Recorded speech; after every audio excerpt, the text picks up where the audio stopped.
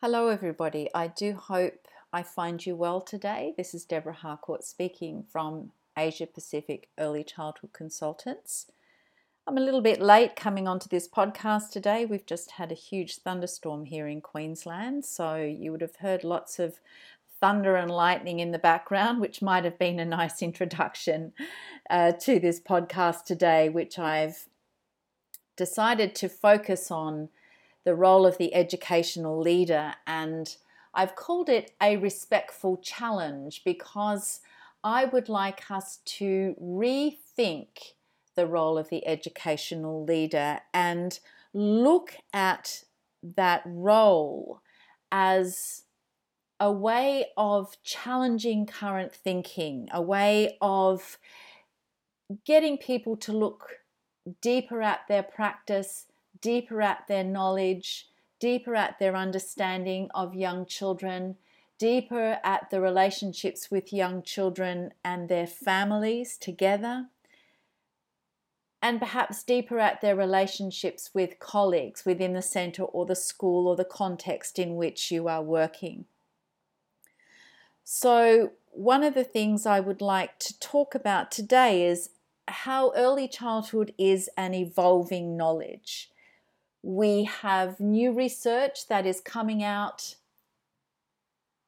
fairly regularly from universities and other research organisations, and I think we need to touch base with that on a more regular basis in terms of why we do what we do in early childhood, how we approach our work, how we approach constructing curriculum, how we approach environments, how we approach relationships. I think this is really important that we must be contemporary. So in order not to betray our identities as early childhood professionals, I think we must continue to update that identity so that we are moving further and further away from child care or you just play with children all day to a contemporary understanding of what the professional early childhood educator is, regardless of your role and perhaps also regardless of your qualification, that we engage in an ongoing dialogue so that at the bottom of all this, or at the foundation of all this, it's around how we might improve situations and contexts for children. So this notion of the educational leader as someone who engages in a respectful challenge of the status quo so that we are always moving forward in our thinking about the work that we do. So, for example, the language that we use in early childhood is not necessarily one that indicates we understand what that language is. Words like curriculum, words like pedagogy or pedagogical practice, approaches to early childhood like Reggio Emilia, like high scope, like Montessori, do we really understand what they are? Have we taken some time to dig deep and to understand what theoretical approaches, what language we are using, what approach, curriculum approach or pedagogical approach we think we might be using? But I would like to challenge you to say that I think in many circumstances there's a great deal of difference between the rhetoric around what we say we do and what we actually do. And I think it's a lack of communication, a lack of trying to make sense of theory, practice, language, approaches, a lack of trying to make sense of what they are and what they might mean in our own context. And I think this is then where misconceptions might arise. So what I would like us to think about today is how we encounter those things in practice. How do we make meaning of the theory? How do we make meaning of our particular approach to our teaching and learning context, so that we are continually stretching our thinking, we're continually challenging the work that we do in order to make the context that we work with young children a better quality each and every day. And I think young children deserve that. I don't think they deserve a status quo that remains the same constantly. So I would like us to have a conversation around how we might build some bridges between what we say we do and what we actually do. And in that gap where the bridge might go, I think there needs to be a lot of dialogue around what we understand that we do. So in the role of educational leader, I'd like to propose to you that role might be a role of a critical friend, for example. And by a critical friend, I mean someone who can help you stretch your thinking, someone who can support you in your knowledge building, someone who can help you look at your deep listening to children in a different way and ask you questions to get you to dig deeper. I think a critical friend is someone in the role of educational leader who has the ability to help us confront some ideas. Many of us might have examples where an educational leader, an external consultant, a workshop, a seminar, a lecture you may have gone to at university really kind of upsets your thinking and gets you to confront what you thought you always knew, or what you understood to be a traditional early childhood practice, but gives you a new lens to look at it. And it's almost like the role of this critical friend is to make the familiar strange, just to give it a little bit of a twist so that you begin to look at things in a very different way.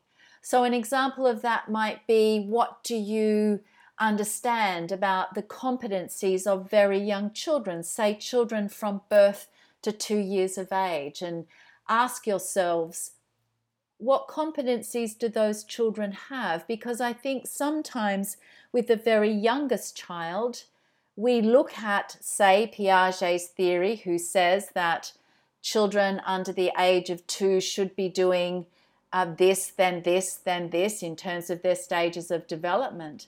But in actual fact, I think there is an underestimation about what very young children can do. So those of us who work with young children under the age of 2 are very familiar with that work, very familiar with the learning and development of young children. But in a way, we could make that familiarity quite strange. So for example, I've been doing some work through Instagram and on our Facebook page at the moment around one photo that I offered, which was in a nursery that welcomed children from birth to 2, where we have taken the door off the sleep room. The door is gone completely. Many of the cots have had their sliding side taken off, their timber cots. The sliding side has been taken off. The legs have been cut down so that children of a very young age who are mobile, that means that they are at least crawling, are able to begin to self-regulate their own sleep times. And within those sleep times, there are no educators who are patting children to sleep.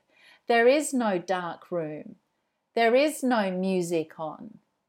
There is no silence.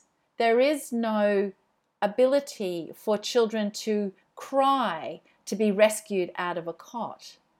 And this is what I mean about having an educational leader who makes the familiar strange, who is that critical friend, who asks you and challenges you in a respectful way to say, just because we've done something this way doesn't mean we always have to do it that way.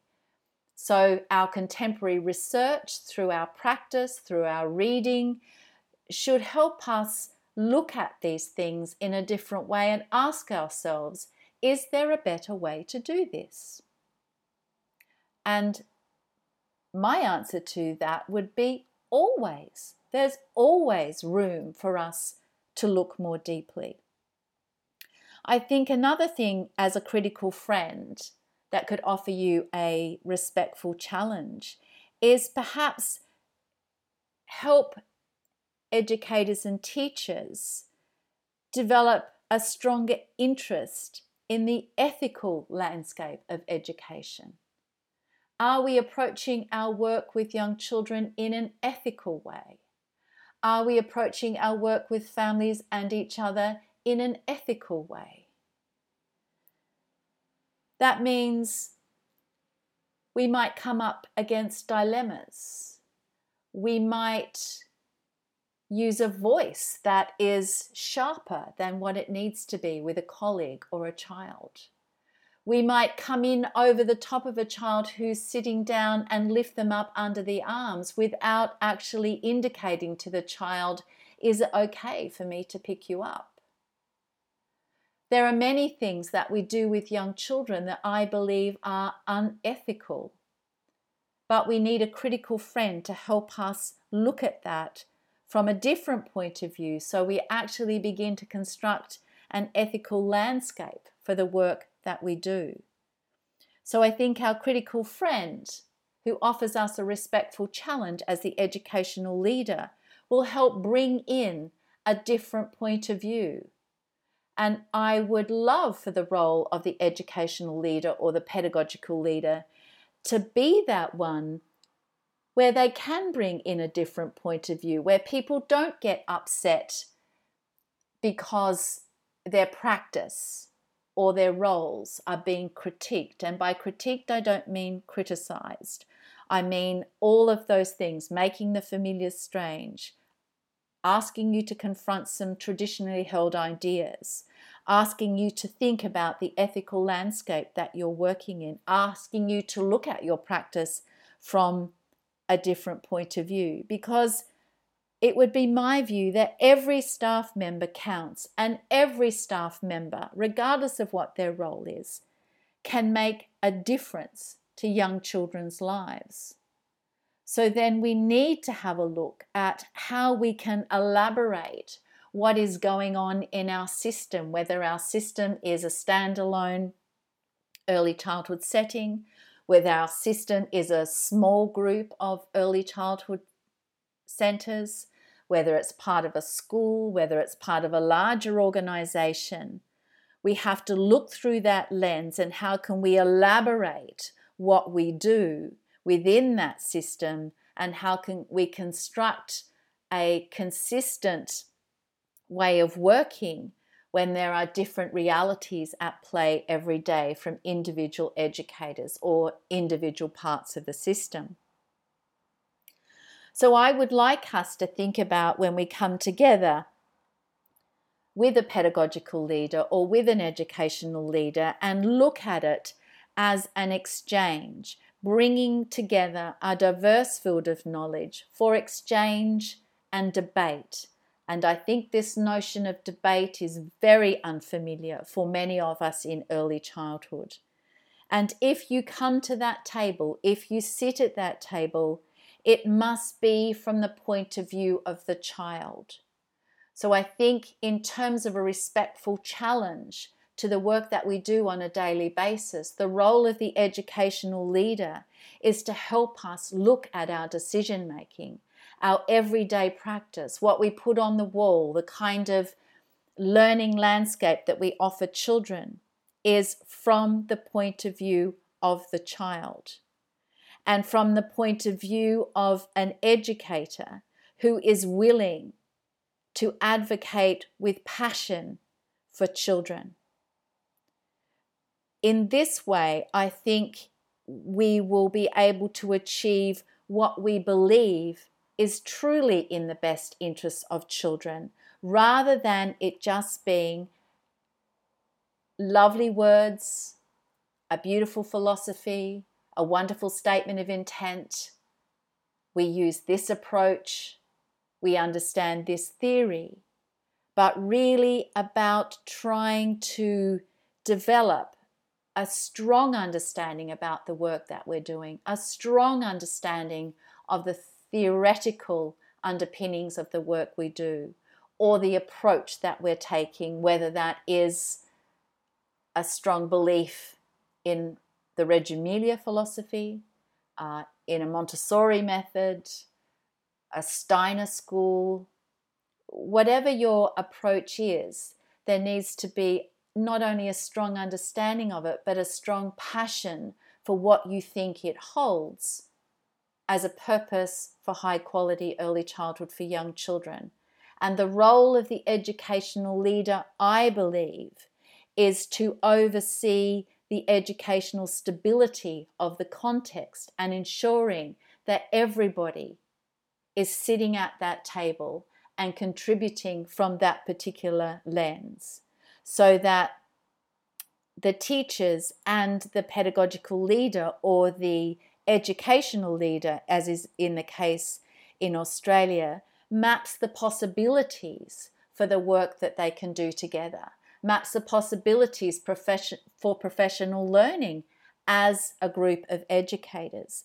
Because if we don't do this, if we don't have an alliance across our thinking as a team of early childhood educators working with our children, then think what the impact of that is going to be on the environment that is offered, on children's thinking, of the attitude that educators have, the way in which you document, the way in which you share your work with families will become very disjointed. It won't have depth. It will be superficial. And I don't think that any of us wants that for young children, for the roles that we have as early childhood educators. I think we must have an attitude that enables us to build competencies as an observer of young children, as an observer of learning, as an observer of teaching, as an observer of thinking, where we grow our curiosity about our work as we listen deeply and carefully to the curiosities that children are giving us through their inquiries and through their investigations. So I think we need to build, under the guidance of an educational leader, a working group, a one that collaborates, one that helps others on our team see what they cannot see. So I think these are very important points for us to consider and perhaps to reimagine the role of the educational leader so that that role becomes someone who can offer a respectful challenge to the team, who can offer an opportunity to help us encounter children with a different attitude, with an attitude of curiosity, with an attitude of professional learning, rather than a task-driven experience, both for children and ourselves. So if we're going to build this bridge between the rhetoric that we currently use, the language that we currently use, and the practice that we would like to have, then I think we need somebody in that role who has the skill of a leader, who has the skill of an inspirational and knowledgeable leader, who is able to respectfully challenge our thinking and help us change our attitude to the work that we do, the way that we encounter the child, the way that we encounter each other, the way that we encounter the environment, to ensure that each and every day children are offered, and every child at your centre is offered the best possible experience alongside passionate, committed, and well-versed early childhood educators. So I hope that's given you a little bit of food for thought around this notion of educational leader, because I think each of us needs to grow, but we need someone within our systems to help us do that growing. So until next time, I'm really happy to hear about your thinking.